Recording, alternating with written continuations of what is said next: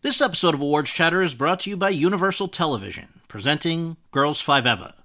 Girls 5 Eva follows a one-hit wonder 90s girl group who attempts a comeback while hilariously navigating family and relationships, plus the joys and pains of middle age.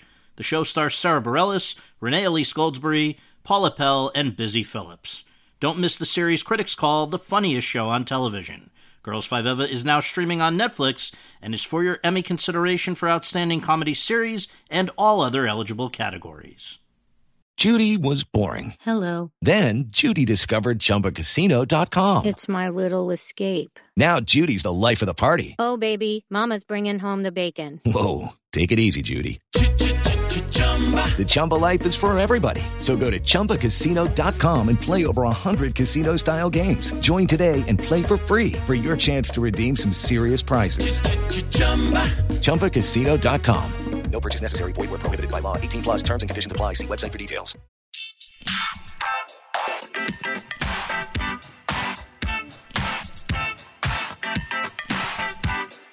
Hi, everyone, and thank you for tuning in to the 209th episode of Awards Chatter, the Hollywood Reporter's awards podcast. I'm the host, Scott Feinberg, and my guest today is one of the most impressive new voices in the world of television, Frankie Shaw.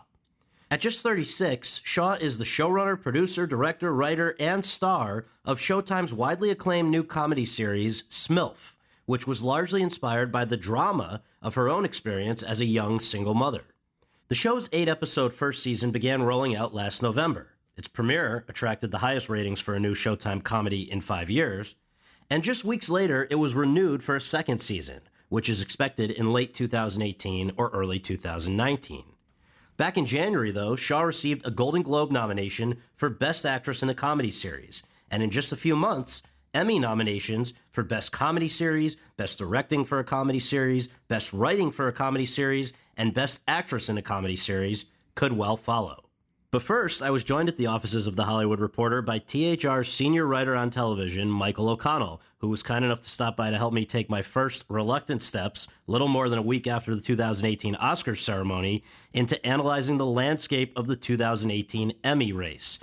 Yes, believe it or not, Emmy season is already upon us. Many of the same awards consultants who were involved with Oscar campaigns, as well as others who weren't, of course, are already pitching members of the press about Emmy's coverage. The first Emmy screener actually arrived back in early February. That was promoting the Audience Network's Mr. Mercedes.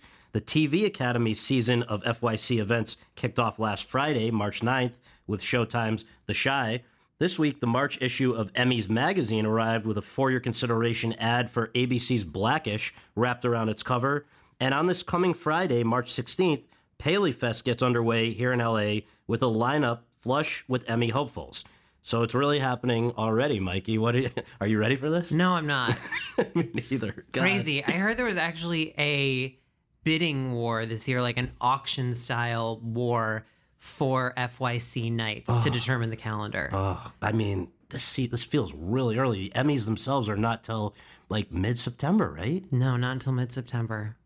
Oh, well, I guess, it will give us stuff to write about, hopefully, at least. But I know. I want to just talk, since this is our first episode in the quote-unquote Emmy season, and just kind of give listeners an overview of things we'll be talking about over the next few months.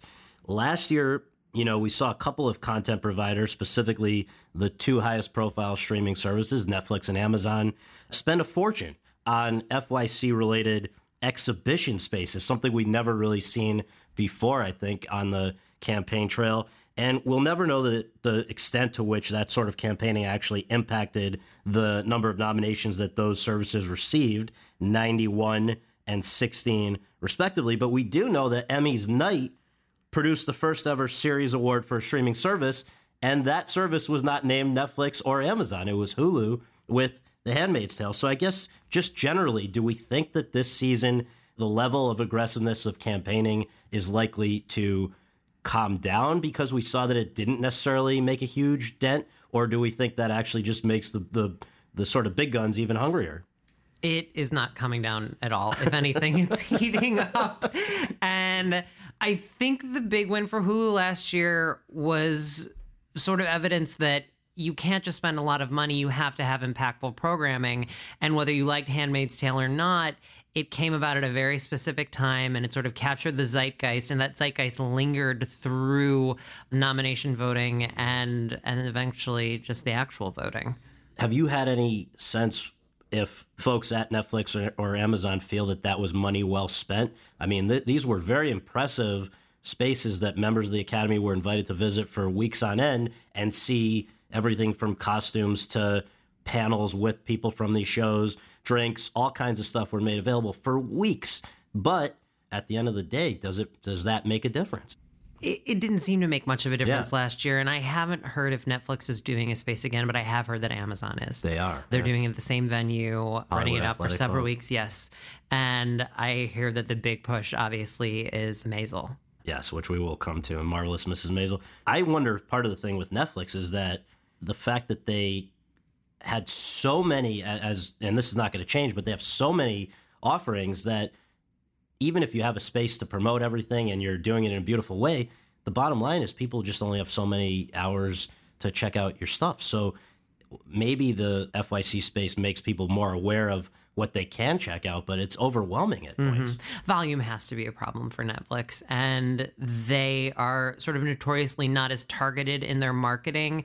They definitely have a few favorites for the award season, and a lot of those favorites are just determined by critics to begin with. But it's not the way you see it with HBO, where they have a relatively small stable. They have a mini series or two a year. They have a movie or two a year. They see what works. They see what stands a chance, and they put so much effort into those. And that's why HBO dominates year after year, even as their competitors are now eclipsing them wildly in output. Interesting. Well, Netflix, their show that put them on the map, House of Cards, is not Emmys eligible this season, but another show that also lost its star to Me Too-related allegations, Amazon's Transparent, is.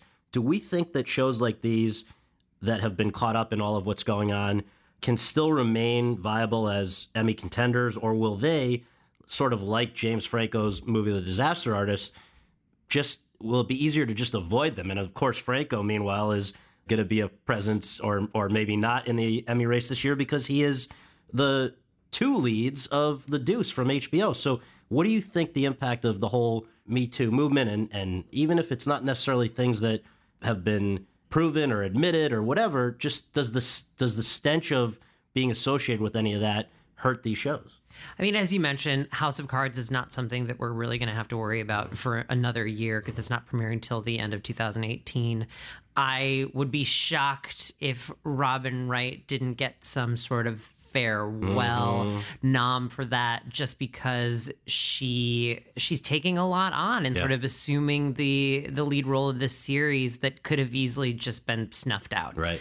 Transparent seemed to have fallen out of favor a bit with Academy voters, and this is obviously not going to help it. There won't be a nomination for Jeffrey Tambor, and that was such a drawn out, messy thing. The future of the show is still unclear. It's coming back. We don't think it's coming back this year. I can't imagine that they're going to put that much effort, they being Amazon, into campaigning for it, even though it will be eligible. And I don't know, Jill Soloway might sneak away with something. Right. But, and it did fall off the series nom anyway before this. So as you say, maybe it's the people have just moved on anyway. But what about The Deuce? How are they going to handle this? I really think the bigger concern with The Deuce is that David Simon is cursed with Emmy voters. Really? This is a man behind some of the most beloved television creations, including The Wire, arguably the greatest television series of all time. Never got any Emmy love. His follow-up to that was called Treme, and it was this like little watch sort of like industry darling, but never cracked anything in the Emmy race. And Meg Gyllenhaal, I believe, got a Golden Globe nomination. The overlap with those voting bodies is non-existent, and the Golden Globes are notoriously a horrible indicator of what's going to happen in the Emmy race. But I could see it getting some. I can't imagine James Franco is going to be rehabilitated to the point of being nominated at that point. Voting, but he's filming the second season, so I guess they're moving forward. Yeah. Well, HBO's Veep, which won Best Comedy Series in each of the last 3 years, is also not eligible this season. The same is true for a couple of shows that were nominated for Best Drama Series the last few years. the aforementioned House of Cards, as well as AMC's Better Call Saul. However, HBO's biggest behemoth in the drama series category, Game of Thrones, and in the comedy series category, Curb Your Enthusiasm, when Veep is not there, they're back after a period of being away. And I just wonder if you think it is for any reason wrong to assume that they would be big players again as they were when they were previously in the mix. It is almost unfathomable to think of Game of Thrones going away from Emmy nominations not being the most nominated series. Right. Just looking at the scope of the production and the technical awards that it's at least nominated for in the past, it's going to make a real big play for Best Drama. The question there, even though that was a complicated season for the show, is Handmaid's Tale really going to be able to pull off a second season that lives up to the first? And are people still going to care the way they did last year, even if it is just as good? Right. So I think that's a big question. And almost more interesting than Veep, which has won the last 3 years, is Julia Louis-Dreyfus. No actress has ever had, 6 consecutive years of winning lead actress in a comedy. That opening is... Yeah, what happens? It is the most wide open race. It's true. And I guess in a way, it's fascinating that it comes in a year when freshman comedy series seem very strong on the comedy side of things. Not only Marvelous Mrs. Maisel and SMILF, but also Glow and so many others that people are excited about that weren't in the mix last year, right? Glow wasn't in a year ago. Glow was not in the mix last year, but one thing you have to keep in mind with Maisel is that they have not gone before the TV Academy board yet to make their case that they're a comedy because they're an hour, because at the moment they are technically considered a drama. And we've seen shows campaign to be put in a different category before. It worked with Shameless. It did not work with Orange is the New Black. That show got shuffled off to drama and sort of disappeared on the Emmy radar. So what do you think the likeliest outcome there is? Do you think they will accept it as a comedy in the way that the Hollywood Foreign Press Association did and Critics' Choice Group did? Because with both of those groups, it not only was accepted as a comedy, but it won Best Comedy Series and Best Actress in a Comedy Series. It has all this momentum. It would be a pretty stunning thing for them to suddenly call it a drama and put it up against Game of Thrones. It would be pretty stunning, and it would be pretty frustrating to both the creators and Amazon. I know Amy Sherman Palladino told me in December that was their feeling about Gilmore Girls, that show, they never expected a nomination for the show, but they always thought that Lauren Graham might have snuck in there over the 7-season run of that show, but she never did because people really didn't know what to do with that show. They didn't know what it was. Well, what was its official classification? It was a drama. Wow. But it was like a really silly... Yeah, it was a dramedy. And I mean, Maisel has moments of drama. The Academy could be so easily justified in calling it a drama, but that's not what the creators think it is. And I don't know what's more important there. That is fascinating. Well, I guess, do we have any sense of when they will have those decisions? Probably pretty soon. Pretty soon, yeah. I would say, I feel like they came out in March and April last year. Well, that is very interesting. And I know already things are in motion with FYC, Paley Fest type things where it'll be helpful for them to be able to tell people when they're in front of voters, like, this is what we are. But I guess they don't know that yet. Now, you mentioned how the Golden Globes sort of have a shaky prediction record or correlation record with the Emmys. It's not shocking when you think about the fact that they happened like 9 months before. Yeah. Same roughly time period as the SAG Awards and Critics' Choice Awards. Now, there are a few instances each year where those guys get on board really early for, shows that it's not that they necessarily were so far forward thinking or whatever. I mean, it was obvious that Mr. Robot was an interesting, good show 2 years ago or whatever. And actually last year, those groups, the Globe, SAG, Critics' Choice Coalition, sort of all agreed, I think, on This Is Us, The Crown, Atlanta, Stranger Things, Westworld, which all did end up coming into play later on. Others, there were some false reads. Of course, you had Divorce and Insecure never showed up really with the TV Academy. Same with Graves from Epix. But this year, aside from Maisel, which did very well again with two of those three groups, Globes and Critics' Choice, are there others that they at least put a spotlight on a little bit that we think are likely to show up again in September? or even actually with the nomination sooner than that. I think a wild card other than Maisel is definitely SMILF on Showtime. They had, I believe, 2 or 3 nominations. But it's always this sort of question, like, is this them getting ahead of the curve and spotlighting talent that's like making a widespread impact in the larger Hollywood community, or is it a Mozart in the Jungle situation or an Outlander situation where the HFPA just loves these shows and no one else really? Brooklyn Nine-Nine, Brooklyn Nine-Nine, Jane the Virgin. Yeah, well, I guess this year the first year shows that the Globes nominated, aside from Maisel and SMILF, were in one category or another: The Deuce, The Good Doctor, which I'm going to ask you more about in a minute, from ABC, Netflix's Ozark, Glow, and I Love Dick. I just have a bit of a hard time seeing like I Love Dick happening. Please remind me what I Love Dick was nominated for. I believe it was that Catherine Hahn? It was Catherine Hahn. Yeah. Okay, yes. So, I mean, it's possible that some of these can get acting nominations, but in terms of a series nomination, I'd be hard-pressed to see anything other than Maisel.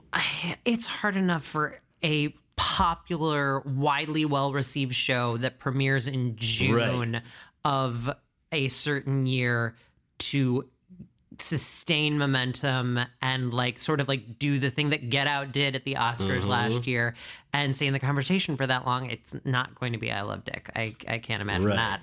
And as you just to your point, like the most recent example where a show was able to sustain sort of the bump from January and go all the way almost to the win, I guess would be This Is Us. And I don't know. I mean, The Good Doctor is the highest rated. You know ratings better than anybody. It is the most watched new drama since This Is Us, right? Or even maybe succeeding. It's actually, I think more people watch, but This Is Us is higher rated. But that's like boring Nielsen semantics. Well, but so does the fact that it has those kinds of ratings, I mean, that didn't really do anything for Empire a couple of years ago, or in terms of getting a series Emmy nomination or things like that. Is there any world in which The Good Doctor follows in the footsteps of This Is Us into becoming only the second network drama to get a series nomination since 2011? I mean, you know better than anyone, the most competitive race at the Emmys is Best Drama. It is so hard to crack. The fact that Game of Thrones is in this year, the fact that Handmaid's Tale is returning, it's so wildly competitive. And I don't think that it seems likely The Good Doctor is going to get the 1 or maybe 2 broadcast slots, and 2 is very optimistic. But I think that ABC is ABC and Sony are probably going to do a big push behind Freddie Highmore. Yeah. Because the show is definitely being watched by people. He's a recognizable talent. And if they're going to get anything, that seems like the most likely. But because those people have so few dramas in the game this year, Sony doesn't have Better Call Saul. I think that there's definitely going to be some money spent on The Good Doctor, probably focused on Freddie. Interesting. Why did Netflix's other highly touted new show this year, Mindhunter, via David Fincher, why did that not show up with any of these early groups? How can you explain that? It's 96% on Rotten Tomatoes. Everybody that I talked to enjoyed it. It didn't seem like a very HFPA show. But critics? Yeah, I don't know. It's like a really interesting question. I want to see what Netflix does with that show moving forward during FYC. The launch of the show itself didn't seem to even get that much promotion, but it's pretty recognizable talent. Groff is out there doing stuff, I think. David Fincher's hand in that show is so much more apparent than it ever was on House of Cards. Yeah, right. And this is an Oscar-nominated director and one of the, preeminent auteurs working today. Yeah.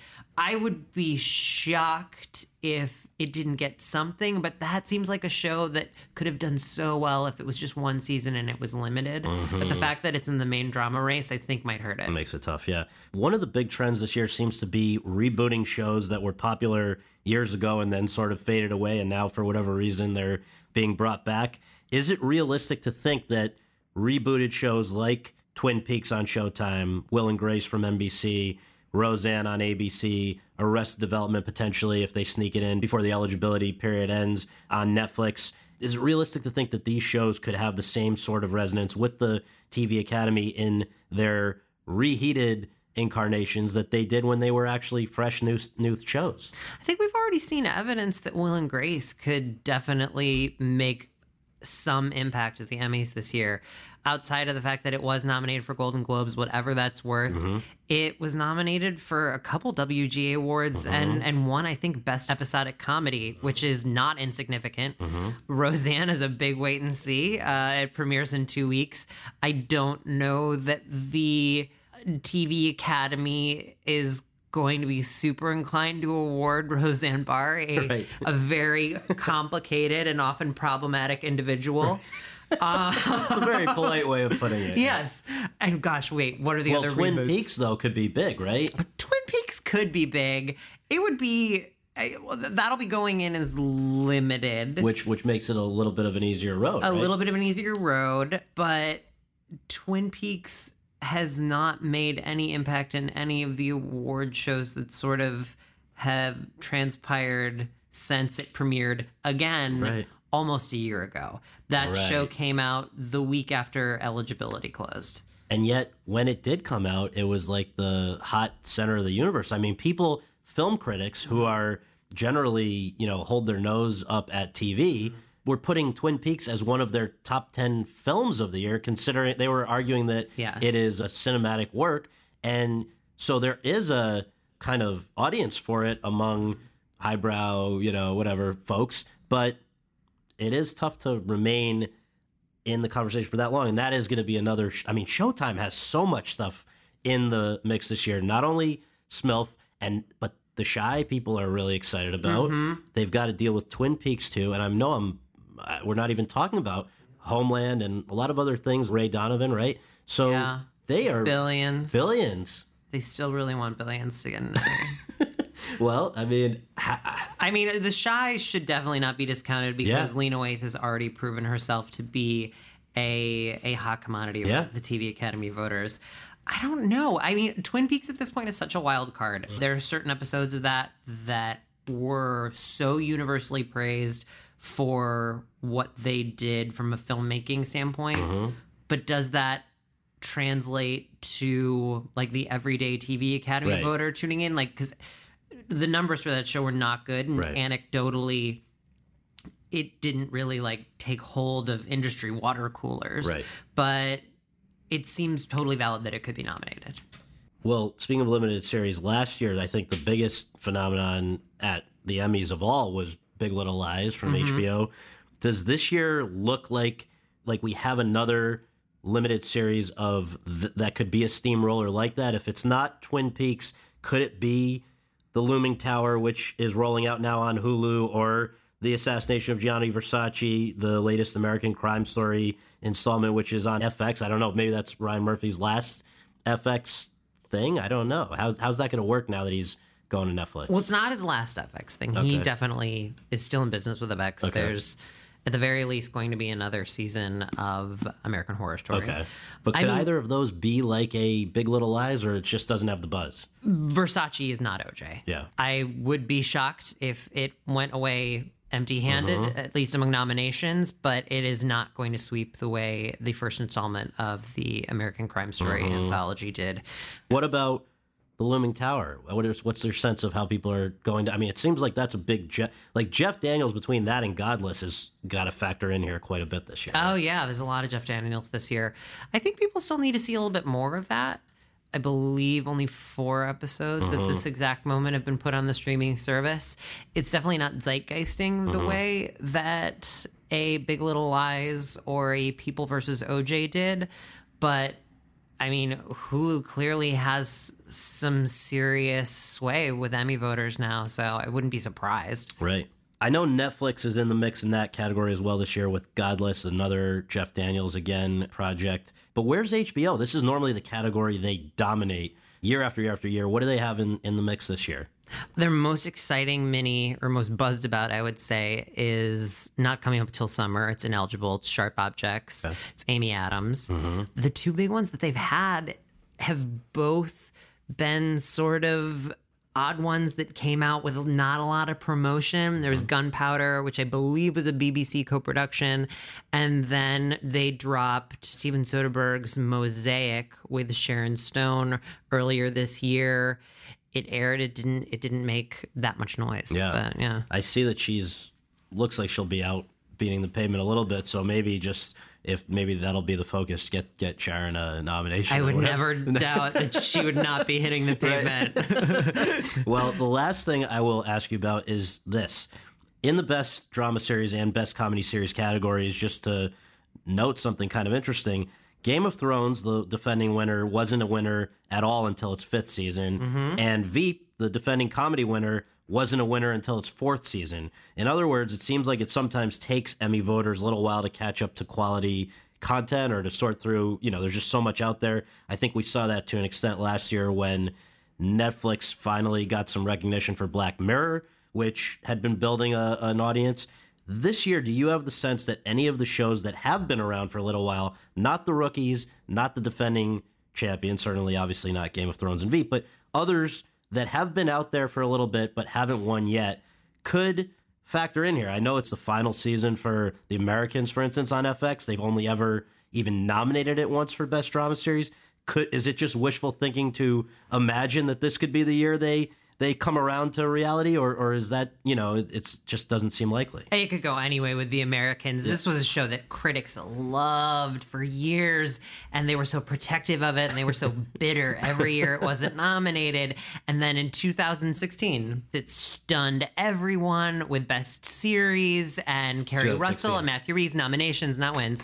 And then in 2017, the actors were nominated again, but the show was not nominated after what was considered like a muddy season. So this kind of, it depends on, can they stick the landing? Like if they put out a great final season, I'd be shocked if it wasn't nominated. Right.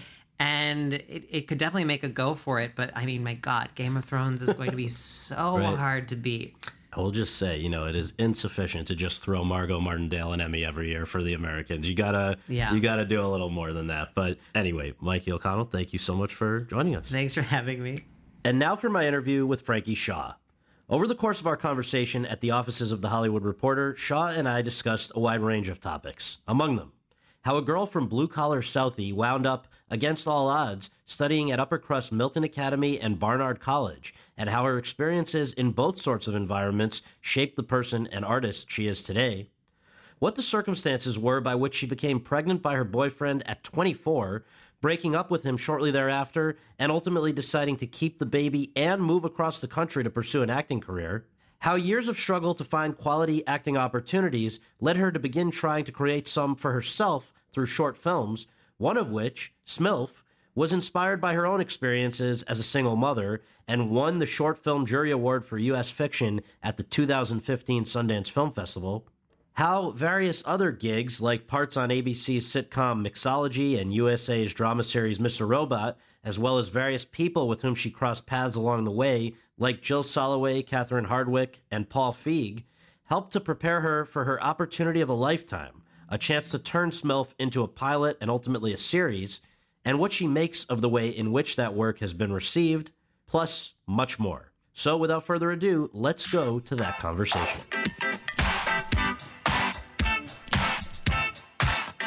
Thank you so much for doing this. Thank you for having me. So we always begin with very basic stuff. Where were you born and raised? What did your folks do for a living? I think we have some indication from the show, but take it away if you will. Sure. I was born in Brigham and Women's Hospital in Boston, Massachusetts. And for a little while, I lived in South Boston when I was first born. And then I moved to Brookline. And I was raised by my mother, who was a loan officer. And we didn't see my dad. And so she raised me and my brother in Brookline. And I went to public school up until my last 2 years of high school. I'm going to bring that up in a minute. But I guess as a kid, were movies or TV a big part of your life? Do you have any favorites? Yeah, they were a big part. That was sort of the thing me and my mom did. So it was NYPD Blue was a big one. And then she would show me Dallas and Dynasty, which was sort of like over my head. I didn't really understand. But then when we started watching Roseanne together, that was the one that really sort of stuck. Why do you think that was? I mean, it felt like my family, you know? I was like, oh, it just felt representative of the way they all talk to each other. Right. Like my aunts and my cousin and my brother and everything. No holds barred, no kind of putting on airs, right? No putting on airs, and also just this way of making fun of the people you love. Right. That felt so real to me. So you mentioned, I guess, something kind of, or referred to the fact that something big happened in high school, which, or midway through, from what I read, you were working as like a short order cook in the summer. Yeah. And what happened? So it was Longwood Cricket Club. Okay. And I was a short order cook, like making all of the sort of wealthy Brookline Country Club goers. Their most popular order was chicken salad sandwich, hold the bread. It was like my first real, summer job. Right. And there was this guy there, Nick Rosenthal, and he was like, you should come to my high school. I go to the best high school. And I didn't love Brookline High. And so I was like, all right, sure, why not? And then I applied in the summer and to be a junior. And they were like, no, it's too late to apply. We're not taking any more applications. But I didn't relent, really. And I just said, well, just have an interview with me. So they're like, okay, fine. And then we had an interview. And then they were waiting for my recommendations from my teachers. And they couldn't accept me without having that. Mm-hmm. And it was my English teacher we were waiting for because she was in Russia all summer studying like Russian literature. And I went to preseason at Brookline High for field hockey, and I remember getting the voicemail like, welcome to Milton Academy. But they gave me a scholarship and I had to board there, so my whole life sort of flipped around. Well, what was the appeal to you aside from your friends saying you should come here, or what did it represent to you? Like on the outside, it was white picket fences, and like it felt like opportunity, and it felt like the people I wanted to be around because they just seemed so well-spoken and smart and interesting. Like, I don't think I even told my mom I was applying. I was just going to ask, like, how did she feel about all this? It's always proud in hindsight, It's like, she's like, oh, great. Like, how are you going to pay for it? And then being like, my daughter goes to Milton, that kind of thing. So, but she was excited. And then we would have dinner once a week because I was boarding. And yeah, everything sort of changed because I would sort of coast at my other high school. And when I got to Milton, it was like such a wake-up call in terms of the work that was expected of me. And it really did, I feel like, change the trajectory of my life. Well, would you have necessarily gone to college had you not gone to Milton? Was that always sort of expected that you would go to college? Yeah, it's this funny thing where it was never talked about. Mm-hmm. I did really well in school, but my mom didn't really care that much about it. So I remember there were moments in high school in my freshman and sophomore year where she would have me skip school to help her clean the house. Really? Yeah. That took me a second. Yeah. It really wasn't a thing where just that education was that important necessarily. Mm-hmm. And so I would have probably gone to some local school, I think. And I was always like, oh, I'll be in advertising. Growing up, you think that's what the professional people do. I'm like, right. I'll be classy advertising lady. But then at Milton, yeah, just not getting good grades at first and being so in over my head. And then they were so kind to me where they, first of all, gave me a scholarship and then said I could apply to any college and they would pay for it, like all the application fees. Wow. And so, yeah, I think I applied to like 23 schools and got rejected by like 21. Then I got into a few. But all right, so those 2 years though at Milton, did it feel at all like culture shock, having come from a very different sort of upbringing, the way it sounds, to now, the chicken salad sandwich crowd? I mean, it was weird because my mom is sort of this unexpected person where she was really interested in certain aspects of culture, like she is really into opera and she would take me to the Museum of Fine Arts, but I'd never seen a movie that wasn't in the Megaplex until I got to college. And I'd never read a newspaper until I got to college. And so at Milton, it was sort of, I just saw these girls wearing pea coats. I was like, we need to go to J. Crew right now. It was just a sort of a different, it's just kind of waspy, right. And you were accepted there? Or did because of basketball. So I played basketball and I immediately had friends through that. And basketball had been sort of in your mind a potential way out from the beginning? Yeah, I really thought for a while that I was going to play in the WNBA, which I was so delusional, but it definitely drove me in my childhood. Right. You eventually did well enough at Milton to apply to and get into Barnard, which is a great school. You've said that was really the most formative thing because now you're in New York, which I guess you had not even been to New York. Never been to New York. So that, and we're not talking about like California is the other side. This is not that far. No, it's like a 3-hour train ride right. or something. Yeah. So I guess just, it's all what seems far and crazy in your mind. So now you're there. Yeah. And what was going on during those 4 years there? Yeah, I mean, I was so naive when I got there. I thought Chelsea was an island.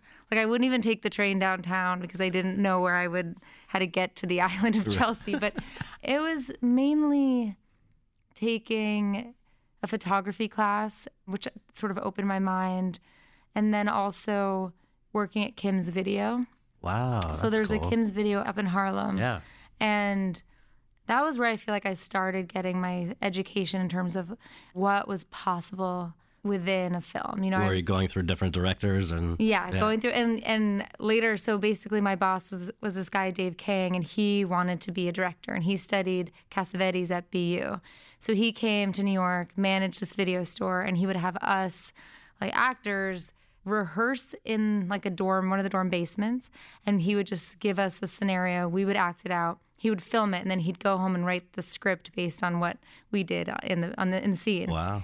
Sort of, I guess, is what Cassavetes did. Yeah. I remember watching Paris, Texas, and A Woman Under the Influence, and that was like, oh, I want to do that. Have you ever met Jenna Rollins? No. You got to. She's in town, and she's the nicest lady. I did meet her daughter. Really? Yeah, she was possibly going to maybe direct an episode of SMILF.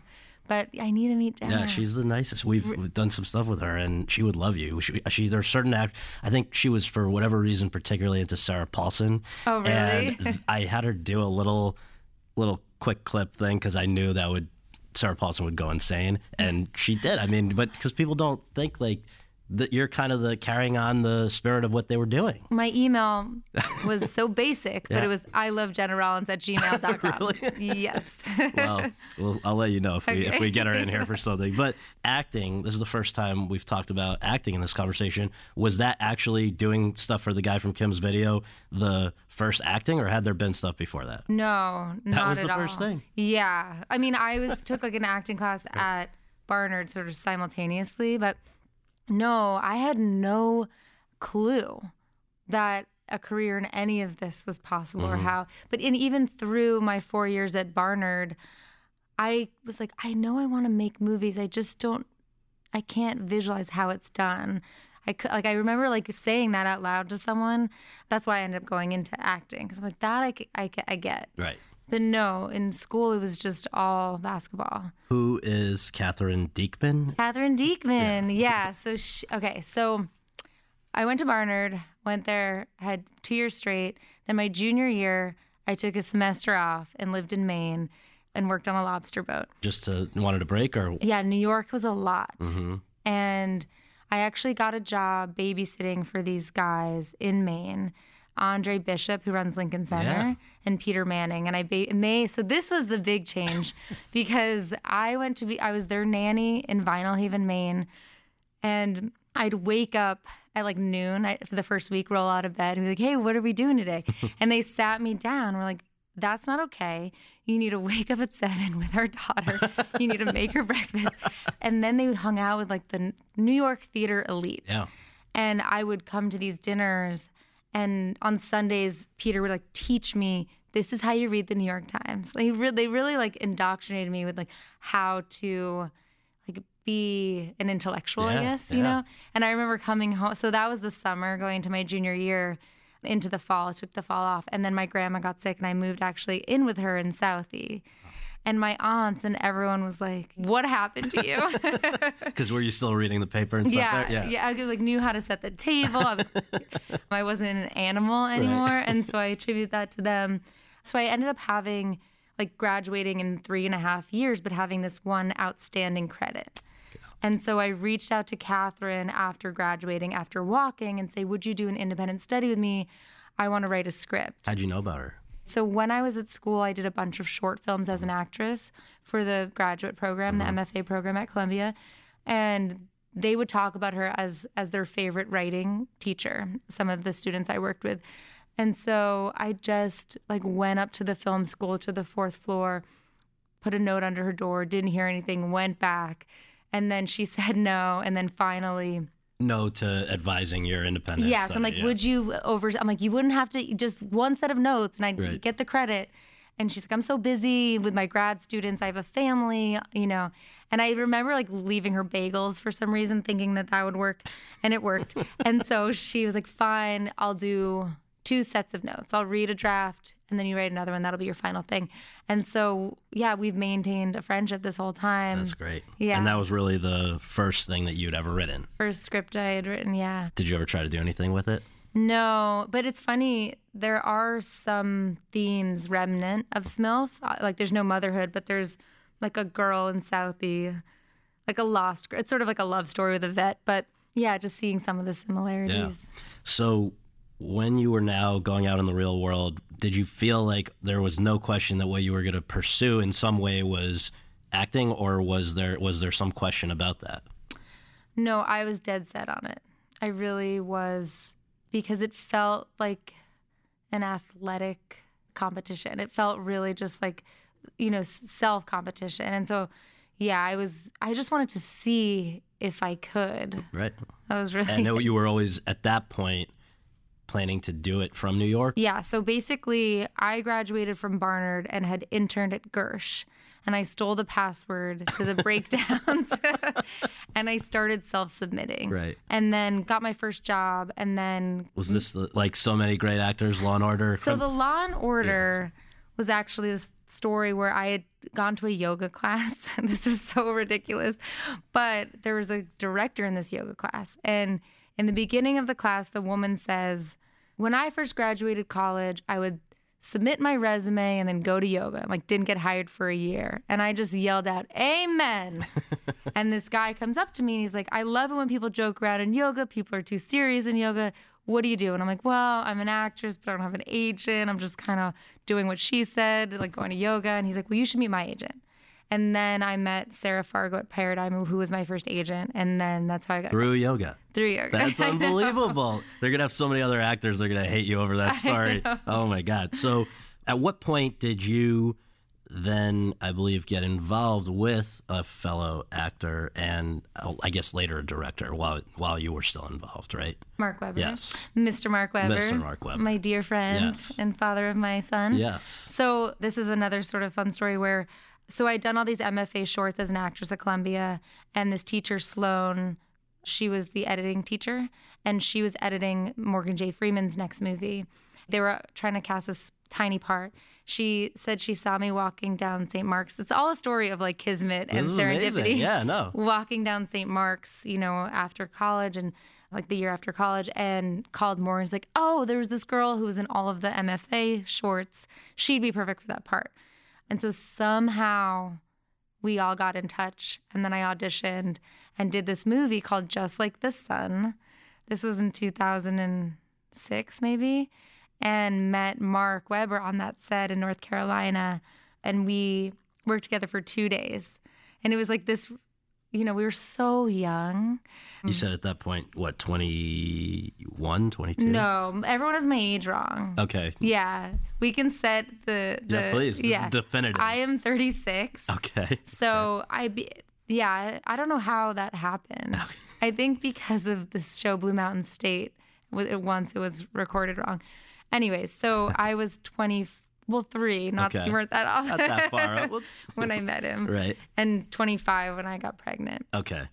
And so that relationship began on the set of that project and lasted for how 2 long? years. 2 years. Yeah. And did it end before or after you found out you were pregnant? So I found out I was pregnant on the set of Explicit Ills, which was a movie he directed, which we all thought was going to be this big thing because Rosario Dawson and Paul Dano are in it. And I found out on that set, I remember, taking the pregnancy test, and I knew Mark and I were breaking up. We were already like on the way to break up, or we had a few times. It was this impending thing. Mm-hmm. And while it was raining, walked around in the rain. I called my aunts. I went up to Boston, and they were like, you need to move back to Boston. Had you told him at this point? He knew, and Yeah. he had to finish shooting the movie. He had like 3 days left. Yeah. And he's like such a sensitive, sweet person. Like, oh, we're going to have a baby. And I'm like, wait a second. I need to go think about this. Right. So I went to Boston, talked to my aunts. They said, we know you have the love, but you need the stability, move home. So then I went and met Mark in New York, and I told him I was keeping the baby and I was moving to LA and we're breaking up. In the same conversation. Yeah, pretty much. Which everyone, not only him, was like, you're out of your mind. Oh my God. But that's what I did. And if it's not too personal to ask, like, was that a tough call about whether or not to move forward with this? Because, I mean, again, just to reiterate the situation, you were 25. Yeah. You had no real contacts out in LA. None. And no money. And no money, those are all kind of important things. And you were going to move out against the advice of your family in Boston, who, at that time at least, there was no commitment that anyone would be coming with you, right? So you'd be on your own, presumably like Craigslisting a place in LA. Which is what I did. Which is what you did. Yeah. I mean, in hindsight, it seems so unlikely as a word, but I feel like I was so naive too. And I also just, I don't know, I thought like I want to do this work, and you either have to be in one of these two cities, and I needed separation from this person. So that's where I go. But even just the idea of, like, had you always kind of yearned to be a mother or any of that? No. That's why I did it, because I had no idea what it would be like. Right.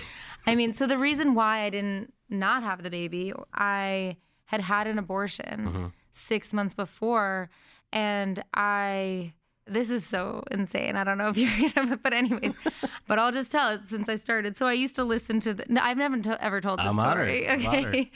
I used to listen to this podcast that this Buddhist, this Lama, he'd host this podcast, Lama Marut.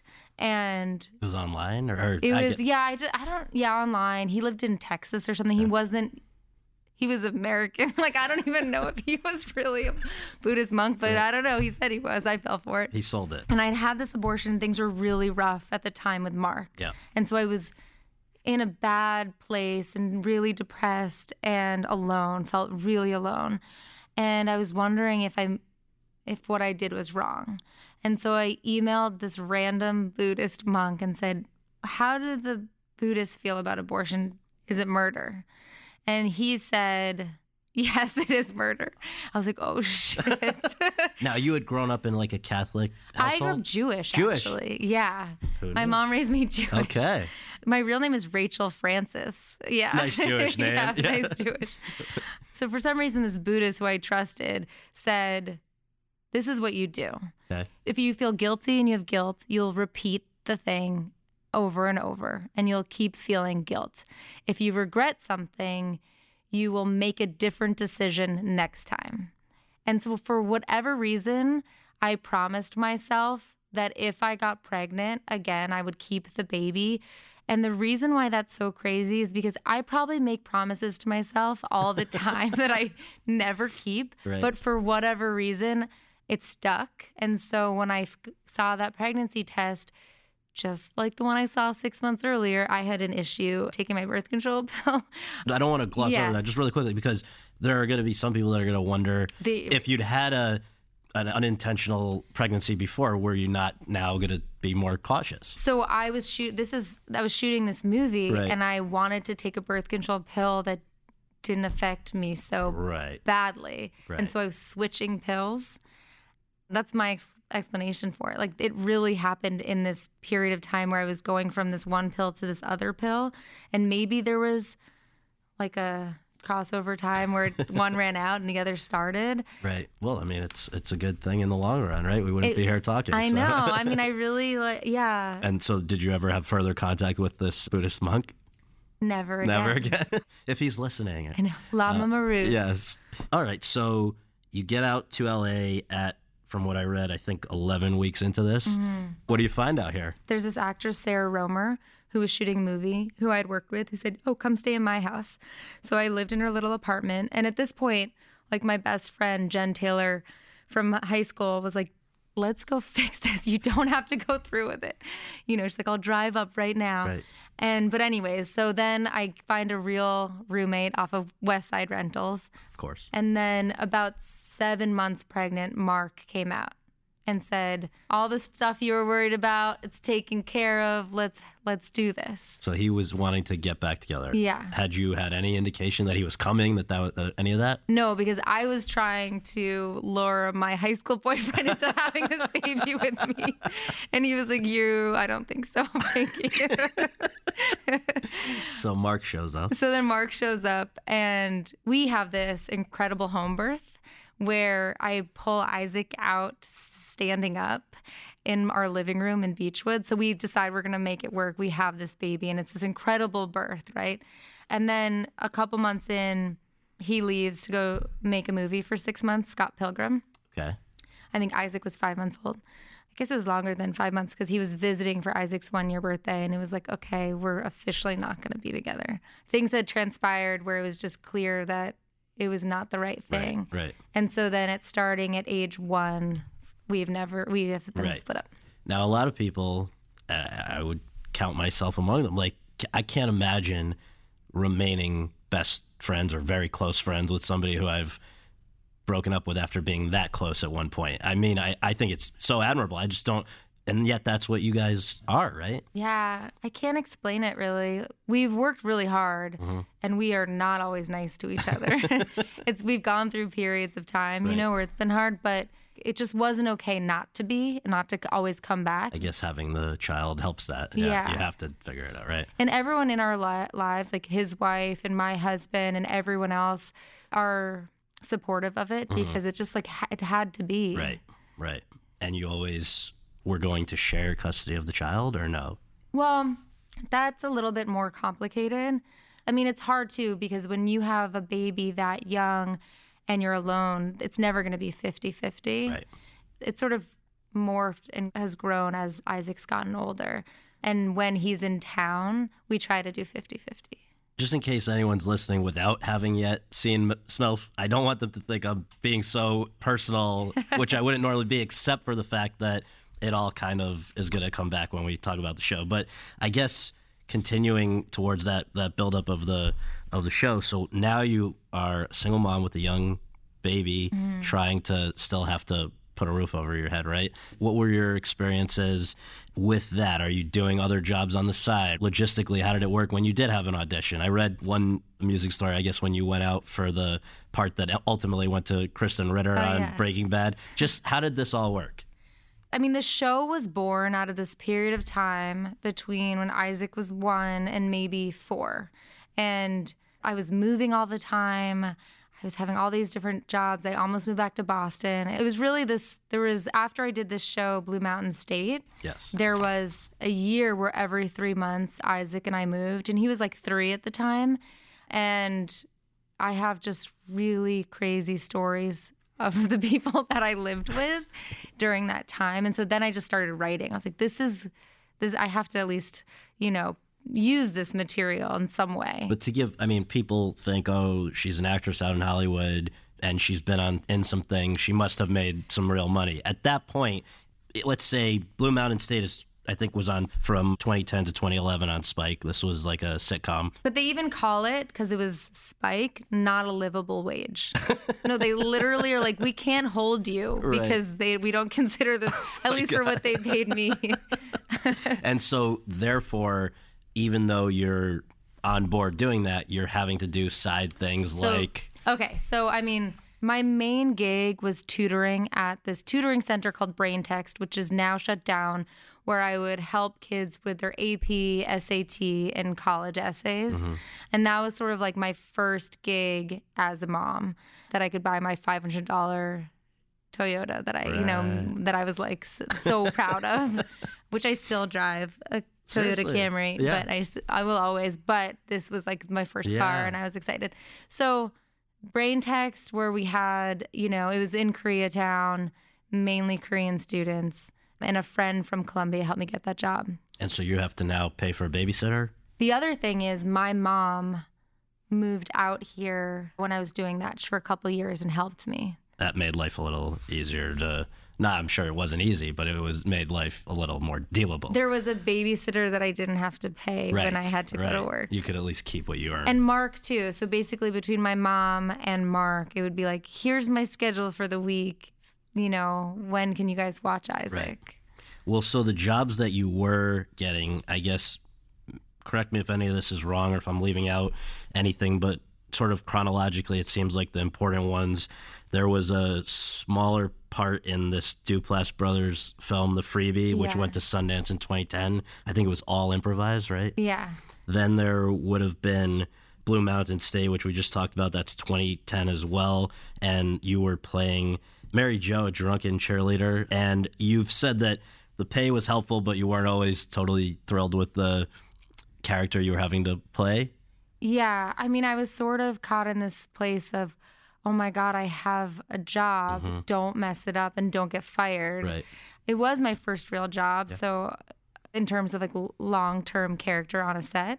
And then it was just complicated because the politics of the show were so different than mine. And I really just pretended that I was okay with all of it. Because you've always seemed to have had sort of like a feminist bent, right? That was the... Yeah. And this was... Can you maybe describe the character?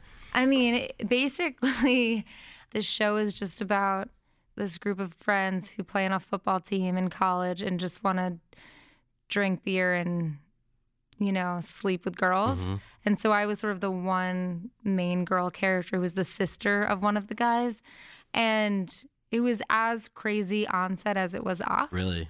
Yeah, it was really crazy. And so I sort of took on this role as like therapist to the guys because I had a 2-year-old. So I was like, I think they were so shocked that I had a kid when they cast me. Right. I mean, my agent was like, what did you do to get this job? I mean, I like spray tan, push up bra, did all the things. I was going to say, you said, I just came across Quotier's quote, I'm always saying to people, sorry, I'm not actually a spray tanned woman with triple D breasts. Totally. I know, it's such a disappointment. Right. But I really love those guys too, as much as I didn't agree with it. Right.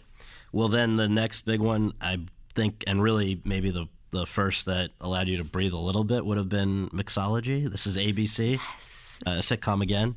I owe everything to Mixology because I had money to pay for my shorts. Okay. So that was it. I lucked out into that job because it was a recast straight into series, and it was just like the most amazing thing. So I had no idea like how I got it, and then I booked it, and then so that was so incredible because that is real money. That was on from 2013 through 2014. In 2015 is when, at the very beginning in January at Sundance, the first incarnation of SMILF happened. So before we even talk about how well that went over, just what was the impetus for the first version of SMILF? Okay, so when I booked Mixology, that was in May of that year of 2013. Around March, I had written a script because I was so sick of being broke with this small child. And I thought I could get staffed on a show and then I'd have a regular job. You were ready to give up the acting to be a writer. Correct. And so I wrote a script, and it was much more broad version. It was, it still had Boston and Mom, but it was just like a sort of network version.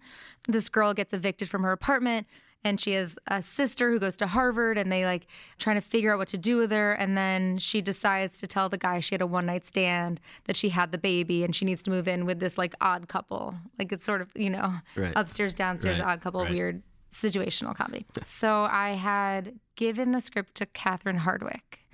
And how'd you know her? I met her on a plane coming back from Blue Mountain State. You have too many of these stories. It's unbelievable. It's so ridiculous. I know. And she had called me in to audition a bunch of times. And one time I gave her some script suggestions. And she said, if you ever write a script, send it to me. So I sent it to her.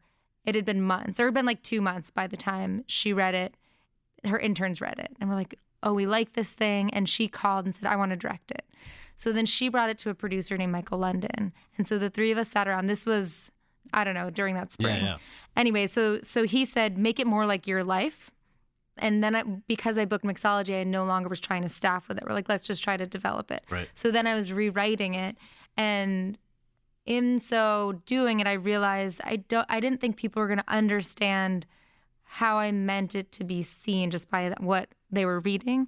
So I actually shot the short film of SMILF based on just one scene that was in the already written pilot. Like proof of concept. Exactly. It wasn't supposed to be a short. It was really for my pitch.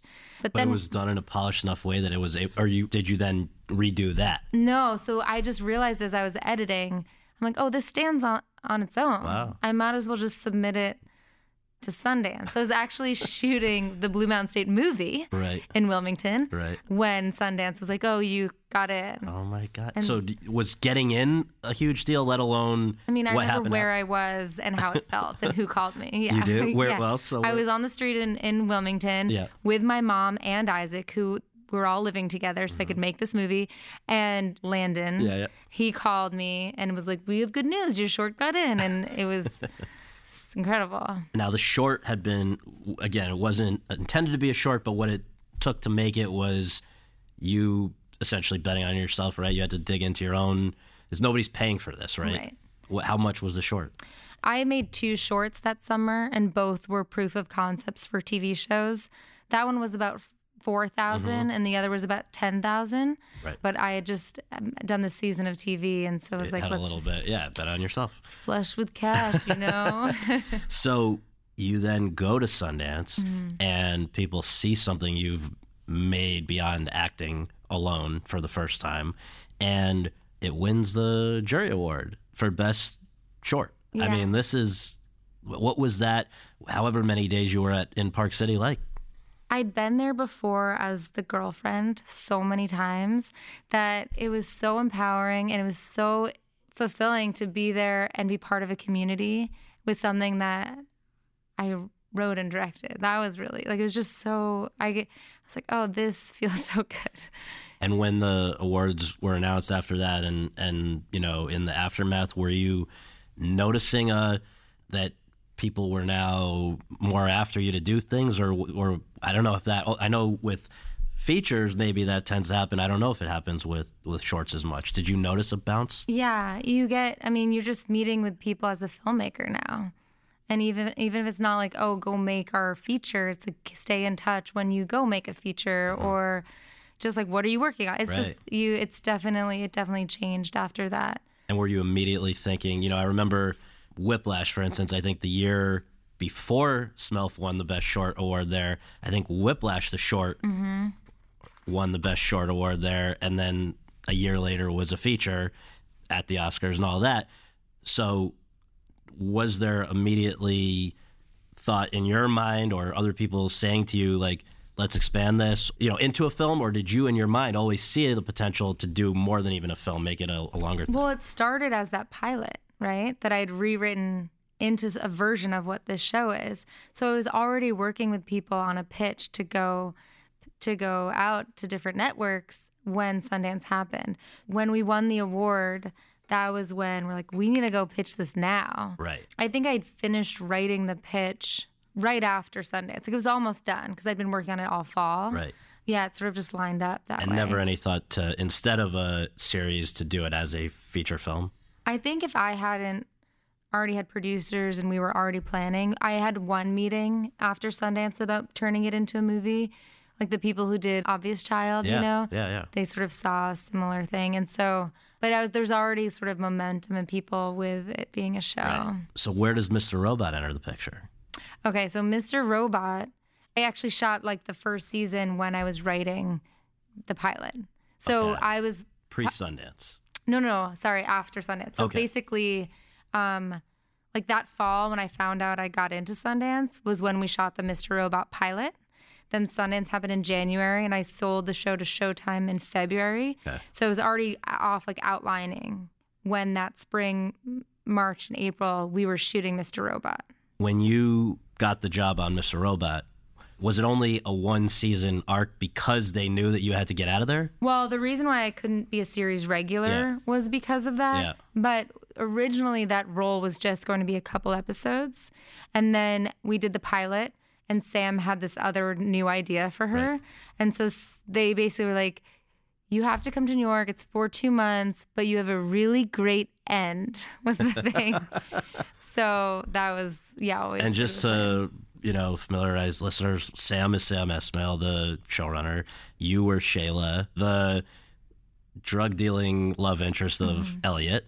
And you do have a very memorable exit. I guess... Is enough time passed that we can reference it? All right, so we in a trunk, and in fact, I think you might be the second person because how did they get rid of Rachel Brosnahan on House of Cards, right? Oh yeah. I think so. Well, join the club there. So when that show caught on in such a big way, which would have been, I think it came out in the summer of 2015, was winning awards in January 2016, Golden Globe, I think for Best Drama Series, all this stuff.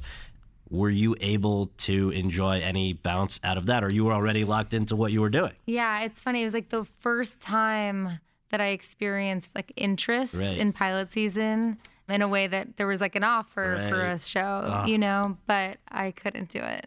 And you were already doing what you really most wanted to be doing? Or, it was a little bittersweet because at this point, development takes so long and no one ever really usually gets to make a pilot letter, So, I was told it's really nice you have this thing, but it's never going to happen. Well, because, people, again, just if there's anyone not from the business listening, if the pilot had not gotten picked up and you've missed the boat on whatever opportunities had come out of Mr. Robot, you're not back to zero, but it's not a great position, right? And also at that point, we didn't know that we were going to even make a pilot. I was just writing the script. So nobody had committed to, because what had to happen for that to... So when we sold the pilot, basically they were paying us to write a script. That was in February of 2015. Yeah. The final draft didn't go in until April 2016. So it was a long time. But then we shot the pilot that fall. Like we found out in the summer sometime. But once you find things out, then it's like this accelerated pace. It goes fast, yeah. So where, again, in all of this chaos, in a good way, but where did you have time to go and do this other short that premieres at Sundance and then goes to South by Southwest? And I think further illustrated that you were competent is an understatement, but to go and do a show like SMILF, you now could show somebody the SMILF short and from 2016, this other short, Too Legit. I have a producer friend, Liz Destro, and she said, hey, Frankie, do you have any shorts lying around on your computer? Because I have a friend at a college who wants to teach a short. So I found this script I'd written because I applied for the AFI Women's Directing Lab and got rejected with this script. And so she read it and she's like, you should make this. Like, I'll raise money. You should go make it. And so I really owe it to her. She found like $60,000, which is much different than my $3,000 or $4,000. Right. And so then what was really exciting about this one was I had given the script to Zoe Kravitz's agent and didn't know her at all. And she did it. And we were strangers, and she read the script. We had a phone call. She's like, sure, I have these 3 days. Like in some of the days I have fashion shows at night. So just because I think it's so creative and funny, why is it called Too Legit?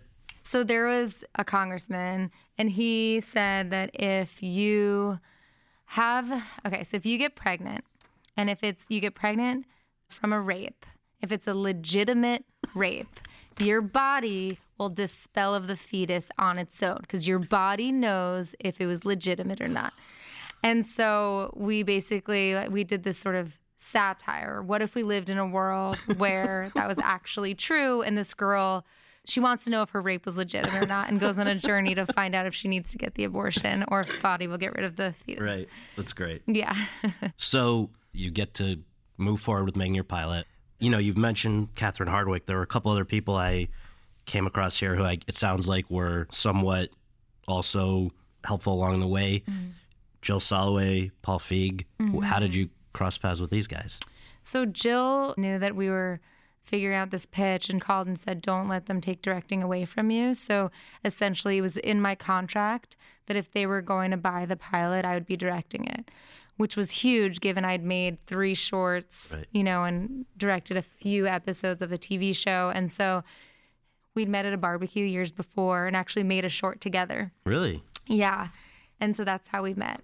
Jill identifies as gender non-binary.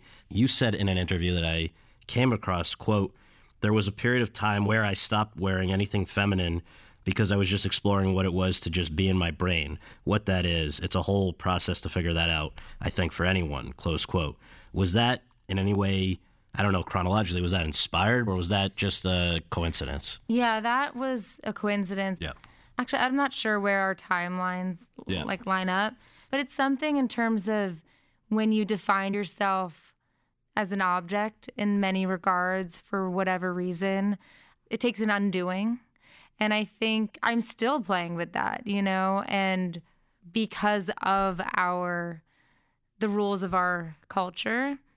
The patriarchy. Yes. Say the word, Yes. the patriarchy. It's so funny. So my cousin's writing in the writer's room, and she was a housewife in Houston with 2 kids and a lawyer husband. And she was going out of her mind. And she's from South Boston. Right. Literally 10 years of depression, I think. Anyways, I gave her all these books. And so she's like, I'm like, Jess, if you want to come work in the writer's room, come. And she literally that night changed her Facebook page to Hollywood. And she's in the room right now. That's great. But her husband came and visited, and he was like, oh, there's all this turbulence on the ride. And I was reading this book Jess wants me to read, and it's called The Gender Knot. And if you're not familiar, it basically breaks down what patriarchy is. And I highly recommend it. It's a little bit heady and academic, but that word gets thrown around a lot. And I think that if people understood where it comes from or where these rules came from, it wouldn't be as scary of a Right. term. That sort of is the Jill chapter. Was Paul Feig. How did you end up involved with Ghostbusters? Okay, so Paul Feig decided he would be the first man to take part in this initiative to mentor directors. So he watched a bunch of short films that were submitted, and he chose mine. I believe it was Too Legit. He saw maybe it was SMILF, I'm not sure. And so we met, and he's like, sure, I'll mentor you. And then by then he was just in post on Ghostbusters, so I'd come in and sort of watch a cut or go to the mix stage and watch him on this beautiful multi-million-dollar mix stage and just sort of see how he did it. And he said in, I think it was a New Yorker interview or something, that I guess he solicited from you, or maybe it wasn't solicited, just notes on what you were seeing in the editing room. And I think he was in there with Amy Pascal, who was one of the producers, and they were very, very impressed with your notes. Maybe I don't mean it to sound patronizing, because of course they would be. You'd had experience, but it was... But not really. But that was so, so this is all to say that now with this background, you now go in to make this pilot for the first time ever in a TV capacity, basically being in charge of all the major responsibilities. And for the pilot, you had already won the confidence of Connie Britton, right? And Rosie O'Donnell, or did they come later? Rosie was in the pilot. I'm trying to remember, Connie was a character that I added later. Okay. Who saw the original pilot, and then I added her storyline into the pilot. That was a pretty big thing to get Rosie O'Donnell for a pilot, right? Yeah, I really believe Rosie had seen the shorts and was excited about the feminist politics behind the show. And so we had FaceTimed, and she also comes from this big Irish Catholic family, and it just felt like a really good fit. Yeah. And neither of us, I don't think, knew what was going to happen. Well, and not only what was going to happen the day. So your pilot gets picked up, right? You go to work now a few months later on the rest of the first season. And what was your first day doing that? It was the day Trump was elected. The election results, were announced in the middle of the night. Right. And that next day was our day 1 of shooting. And everyone is crying, watching Hillary's concession speech. And Rosie, it was a dangerous time for her. Somebody on one of our locations came up to her, yelled at her, swore at her, was like, I don't need to listen to you anymore. And what people don't understand about Rosie is how sensitive and thoughtful she is, because she was at the time portrayed as this very brash, Trump hater. And I think it's seen obviously in SMILF, her sensitive side, but it was really hard. She had canceled a trip back to LA. She was supposed to do an event. She was too afraid to fly. People were heckling her. I think for me, I sort of blocked it out until January when I was done in the edit. And then I was like, oh no. Look what we're dealing with. Well, especially because of so many of the themes of your show.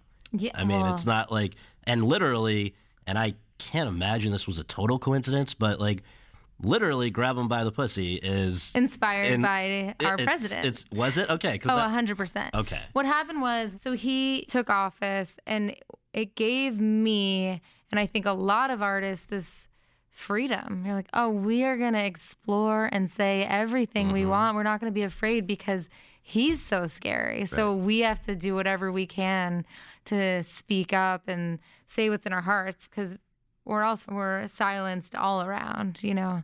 So were the scripts all locked before he won, or did you change things after he won? He won. That's when we shot the pilot. And so we wrote everything that summer. We actually had Rosie in a MAGA hat, which we might bring back. But he was being so racist when we were shooting the series that it got too dark to even have her do that. Crazy.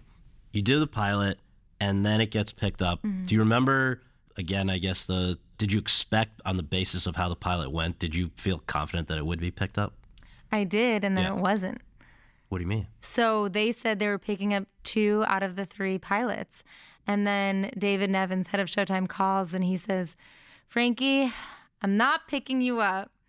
And I was like, what? I'm like, let me sit down. I really thought. But then I also was like, Trump's president, so nothing's reliable. Like, anything can happen. And he's like, I just don't know yet. I don't know what the show is yet. Can you write 2 scripts?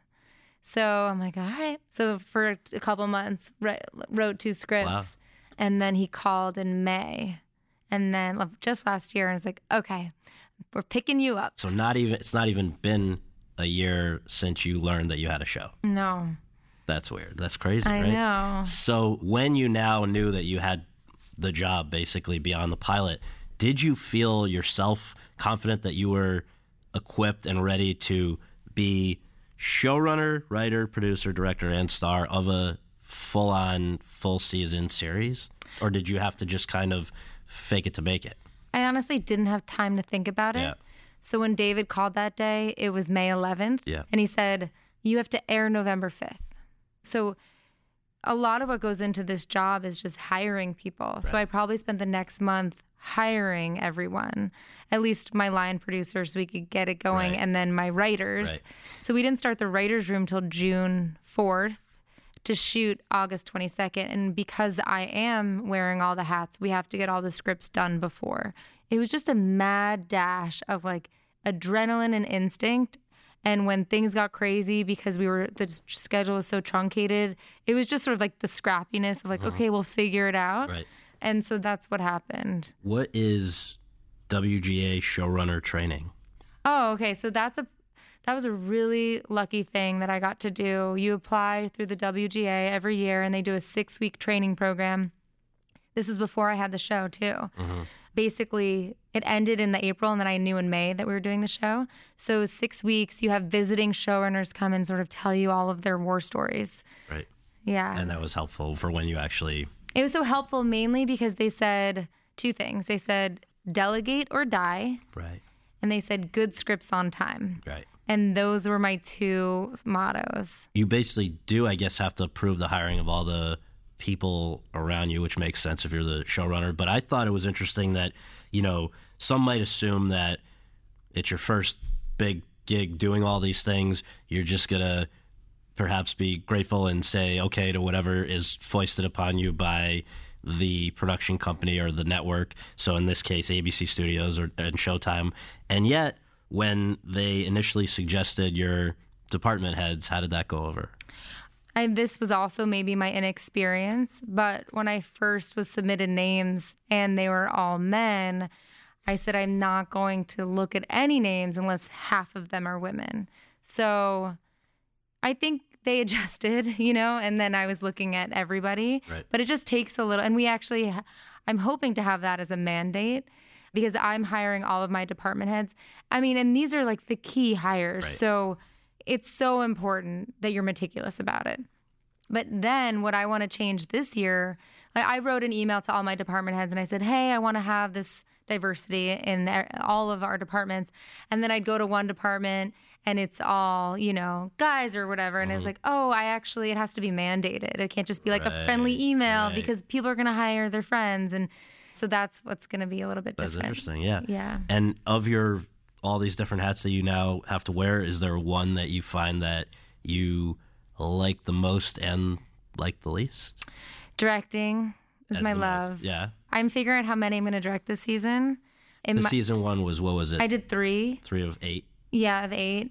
But, because I'm there, I'm able to sort of, I don't know, just I'm there anyways. Yeah. So I'm like, should I just direct all of them? So I'm thinking about that. If you had to give one of these up, what would it be? I don't know if I could. It's tough, yeah. I mean, I don't love all of the BS that goes with some of the show running stuff, but then I don't know if it could be anyone else because you have to be the keystone for the creativity. Yeah, the vision's got it. Yeah. Yeah. Protector, yeah. I think the questions that you've probably had the most, it seems, from just reading everything I could, is where do these ideas come from? How much of it is actually inspired by your life? And so I hope that maybe this will potentially spare you from having to do that forever. Mm-hmm. Can we go through a few of these different, well, first of all, just the root of each episode, I thought it was very interesting. You were saying it comes from one idea. And then in a way it's working backwards. Some people need to outline the whole thing. Some people need to, you're saying that, I think I saw in one instance, what if Bridget gets in Connie's bathwater? Yeah. And then you build an episode, like you can extrapolate from that. Yeah. Is that that was true for all 8 episodes? Pretty much. That's my creative process. Yeah. So it'll be like one scene or, this year we're working on an episode based off an idea I had last year, which was, what do Connie's housekeepers do? Like, what if we followed them for an episode? Right. And so what'll happen is it'll be that idea, and then we'll always mix it in some sort of research. So there's this book, Global Woman, that talks about nannies, housekeepers, and sex workers. And so we're sort of reading that to help with, that idea. And is that because you feel like, without it seeming like a lecture, you do want to actually address real world things? I mean, let's just quickly run off for people. I mean, you guys talk about sex and class and race and all the different things that come into this. It's not like in an on-the-nose way, obviously, but you're covering a lot of ground. So that's not just coincidental. You have a desire to say something with each episode? Yeah, the desire is to explore themes and ideas that I'm passionate about. I mean, our best stuff usually comes when a writer, has a real story, and then we get into like what's behind it. I mean, I would say I could go through the episodes and be like, this was the kernel of truth, yeah. And then these were the ideas that were swirling around it.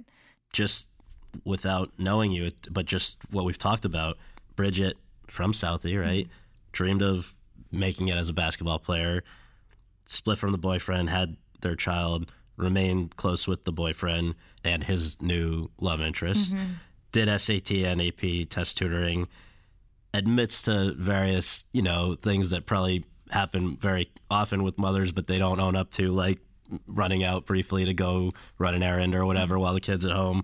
I read having sex while the kid's on the bed, responding to a Craigslist ad for an opportunity to make some extra money. So I'm sure this is not a complete list, but there's obviously a lot of you and her, right? There is a lot. Yeah. But then there's also, obviously, there's a large departure too, right. So I never slept with someone that I tutored. Right. Or I never had sex with someone in a grocery store and said that his dick was tight. So that was like, oh, let's explore gender tropes, Does it get uncomfortable, though, when people don't know where the line is between you and the character? It's so funny because as you were reading that, I was uncomfortable. Really? I was like, oh, it's not all like that. Yeah. Only because I guess like my life as a single mom wasn't as messy as she is. Okay. And I guess I'm a little sensitive about that. Well, I even mean more like you deal with some very heavy stuff here, and particularly I think in the 8th and final, the season finale, where you're looking at sexual abuse and stuff, and I just feel like that stuff, even getting questions about. Yeah, I mean, how I talk about that episode is, I mean, sexual abuse, as we've seen, is so rampant. Right. Everyone has a story, or almost everyone. Right. Or they have a story about their mom or their sister or somebody, and it's a thing that is so stigmatized. And so I wanted to approach in a way where it wasn't so. And we shot everything before the Harvey Weinstein article came out. That's so unbelievable. It's so crazy. So that just happened to be this sort of serendipity of timing. Yeah. When you see how well now with, you can, I imagine, sort of breathe easy and see that people have really liked what you did with the first season and great reviews and the Golden Globe nominations, all that. If you were to dissect it yourself and try to figure out like why people have loved the show, why they love your character, there's obviously the underdog factor. People root for her to do well. She's got the odds stacked against her. She seems like a nice person, right? Yeah. But did you just sort of, in the best sense, like not to take anything away from the rest of it, did you capture the right moment? I think so. Yeah. I think that we got so lucky with the timing. I think people really want to see something that feels real. And that's something that we really try to do with the show. I also think there's something about the show. A writer had pointed out to me that the show feels very hopeful, and Bridget is not cynical. Yeah. In a way that maybe shows about struggling 20-somethings are often very cynical. Right. And so there's like just a lot of optimism and hope. And even though like it's a struggle and the circumstances are hard, there's just like, all right, let's figure it out. Right. This kind of attitude that I do personally share, you know? And so that's sort of, I was really appreciative that that's how someone interpreted the show. Yeah. How do you respond when, you know, every show has people that give it a hard time, and in your case, I think you're the company of the people who have given you a hard time. I think it's almost like a badge of honor, the Catholic League for Religious and Civil Rights, and a Southie congressman who hadn't even seen it. And you gave very polite, thoughtful, written responses to these guys. But like, I think the Catholic League, they said they didn't like it, quote, when the show suggested that the Virgin Mary was raped and forced to give birth, and then or depicted a homosexual priest sexually embracing a drunk. That's so funny. Okay, so the Virgin Mary thing, I think, is probably the most obvious thing. I feel like it makes so much sense to me that people would use the birth of Jesus as a cover-up for rape. Right. I mean, it's just, and it's so funny because I got into it a little bit with some of the producers who didn't want me to leave it in the cut. And I was like, well, what? I'm not, like, there's nothing bad about Mary. She can still be, like, sacred Mary. Are you saying, like, a rape victim isn't sacred anymore? And then I just started being a smartass. Right. So I was like, let's just see how people react. Well, I think the Catholic League has bigger things to worry about. That's what I think, too. So, last few things, I promise. I really appreciate your time here. I guess the only place where it seems like, I don't know if gleefully is the right word, but like courted controversy with the first season was very pointedly going after Woody Allen in the season finale. Just to remind folks, you use the same title fonts that he uses. You have a quote from him that opens the episode. The heart wants what it wants. There's no logic to these things, close quote. And then you cut to a little girl talking about being sexually abused by her father. That was my proudest moment. Well, so just to play devil's advocate here, why go after Woody Allen in your show? I wasn't trying to overtly go after him. I was just trying to just point out some hypocrisy, and it made me laugh. And I do feel like this is something that people have, pushed or swept under the rug. And it was just, I don't know, it just was something that here's this old man who's Hollywood royalty, and he's been accused of sexually abusing his daughter, and yet he's still just regarded so highly. Like, what's the other side of it? Why don't we just back up Dylan publicly through the art? And so it wasn't like... And this was Harvey. Pre-Harvey. Yes. Yeah, it was really just supposed to like poke at it. So maybe it was more than poking. I don't know. Well, I mean, I think a lot of people really appreciate that you did it. But I think the counter argument that I've seen is that there are some of these guys who have been accused of things who have not yet faced the legal system, right? Whether it was done rightly or wrongly, people can revisit, but he wasn't prosecuted. And so I think it's just a trickier one than some of these, right? Because he denies it and he wasn't prosecuted. But I honestly believe that our system is not set up to believe victims. Yeah. And she was a little girl, and like, who knows? Right.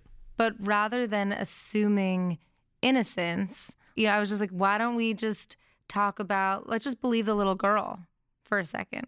And so I think it goes way deeper. There are so many people who are not prosecuted who are guilty. Sure. It's like we can't just base it off of this flawed judicial system necessarily. Maybe some people can, but I wasn't really willing to do that.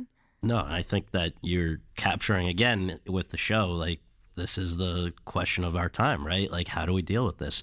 We actually just had an immigration lawyer come and talk to us today in the room, and it's devastating what we learned about the judicial system in regards to immigrants. And so you just like, I don't think we can fully trust the system, and the system in which allows so many predators to walk around because of the bad P word, ultimately, patriarchy.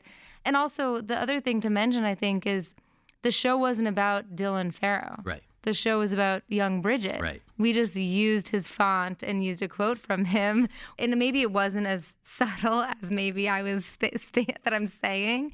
You didn't have the Bridget's father or the guy that she thought was her father show up like wearing glasses and looking like a Nevish.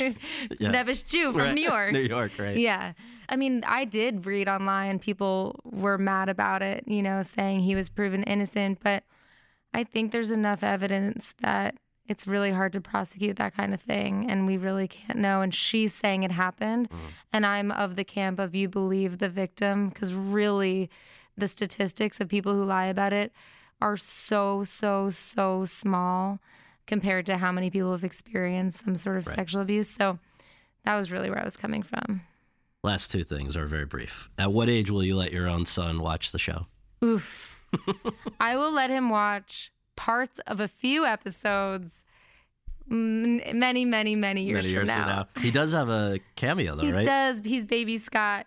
We're writing him in a little bit more this season. That's great. And then the last question is, when you actually, I know it's been pretty hectic dealing with the show since it did get the go-ahead, but if you ever have a minute and sort of pause to take in the fact that everything that we've talked about this hour, that there was a point not that long ago where you were like on a mattress and not sure where you're going to, get your next paycheck from, to now having a show for which you received 2 Golden Globe nominations for the first season, you picked up for the second season. People are really talking about what you put out there. Mm-hmm.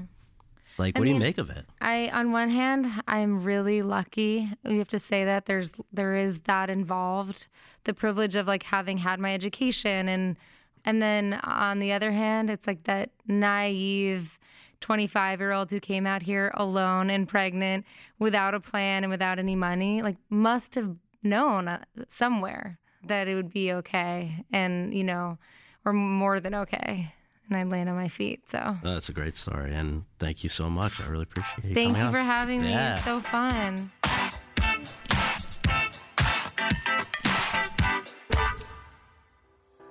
Thanks very much for tuning in to Awards Chatter. We really appreciate you taking the time to do that, and would really appreciate you taking a minute more to subscribe to our podcast for free on iTunes or your podcast app, and to leave us a rating as well. If you have any questions, comments, or concerns, you can reach me via Twitter at twitter.com/Scott Feinberg. And you can follow all of my coverage between episodes at thr.com/The Race. Until next time, thanks for joining us. It is Ryan here, and I have a question for you. What do you do when you win?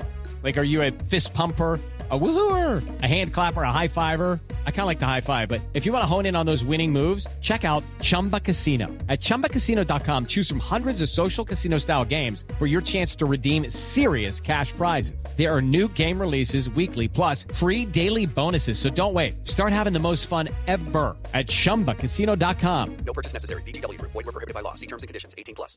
Judy was boring. Hello. Then Judy discovered ChumbaCasino.com. It's my little escape. Now Judy's the life of the party. Oh, baby, mama's bringing home the bacon. Whoa, take it easy, Judy. The Chumba life is for everybody. So go to ChumbaCasino.com and play over 100 casino-style games. Join today and play for free for your chance to redeem some serious prizes. ChumbaCasino.com. No purchase necessary. Void where prohibited by law. 18+. Terms and conditions apply. See website for details.